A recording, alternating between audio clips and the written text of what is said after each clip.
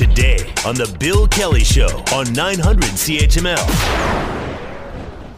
There is one issue that seemingly is dominating the conversation, especially when it comes to the race for mayor. And, of course, that's light rail transit and whether or not we're actually going to go forward on this. And there's a polarizing debate that's going on still about this, about who's going to win this thing. And, by the way, a little bit later on, we're going to open the lines up, and I want to find out if LRT is going to be the defining issue for you. Is that the issue that's going to determine who you are going to support in this election, whether it's for city council or for mayor? We'll do that. I'll give you some advance notice on that when we're going to jump in with phone calls. But I want to bring John Best into the conversation. He, of course, is the publisher of the Bay Observer. And John has been following this file for a long, long time now. John, thanks for the time. Good to have you with us today.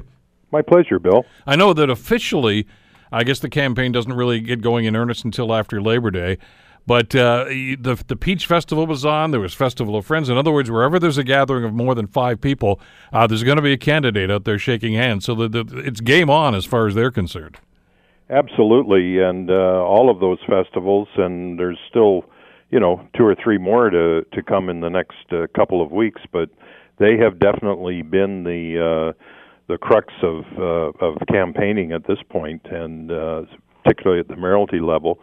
So yeah, it's you're right. It's election season is in full swing, and whether the conventional wisdom was that it always was not to start until after Labor Day, but I think in an election like this where there really is a lot of polarization, it started 3 weeks ago probably. And it's interesting. Somebody asked me about how come there's no signage up yet. I think the bylaw here says they can't do it until after Labor Day. That's right. Because I've been to some other jurisdictions. I mentioned I was up north last week, and down in the Collingwood Blue Mountain area there are signs all over the place now. But that changes from jurisdiction to jurisdiction. But that doesn't mean, as we mentioned, they're not already campaigning and trying to get some votes. Do you get that sense, John, that transit and light rail transit, and I'm going to combine those two, they are not mutually exclusive, is really going to be the ballot box issue? Well, I think it is, and clearly the game changer was the provincial election. If that hadn't happened the way it did, and if Mr. Ford hadn't made it clear that he was flexible on how that money got spent, then this would be probably just another sort of ho-hum election.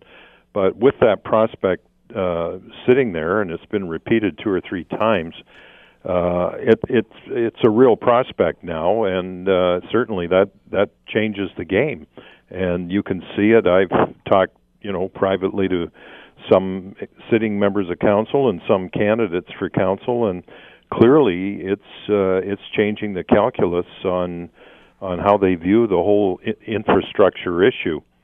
Because if you take the Ford pledge at its face, it's not just a transit debate. It now does broaden out into an infrastructure debate, because under that scheme, under that line of thinking, there would be significant funds available for non-transit infrastructure. The Bill Kelly Show, weekdays from 9 to noon on 900 CHML.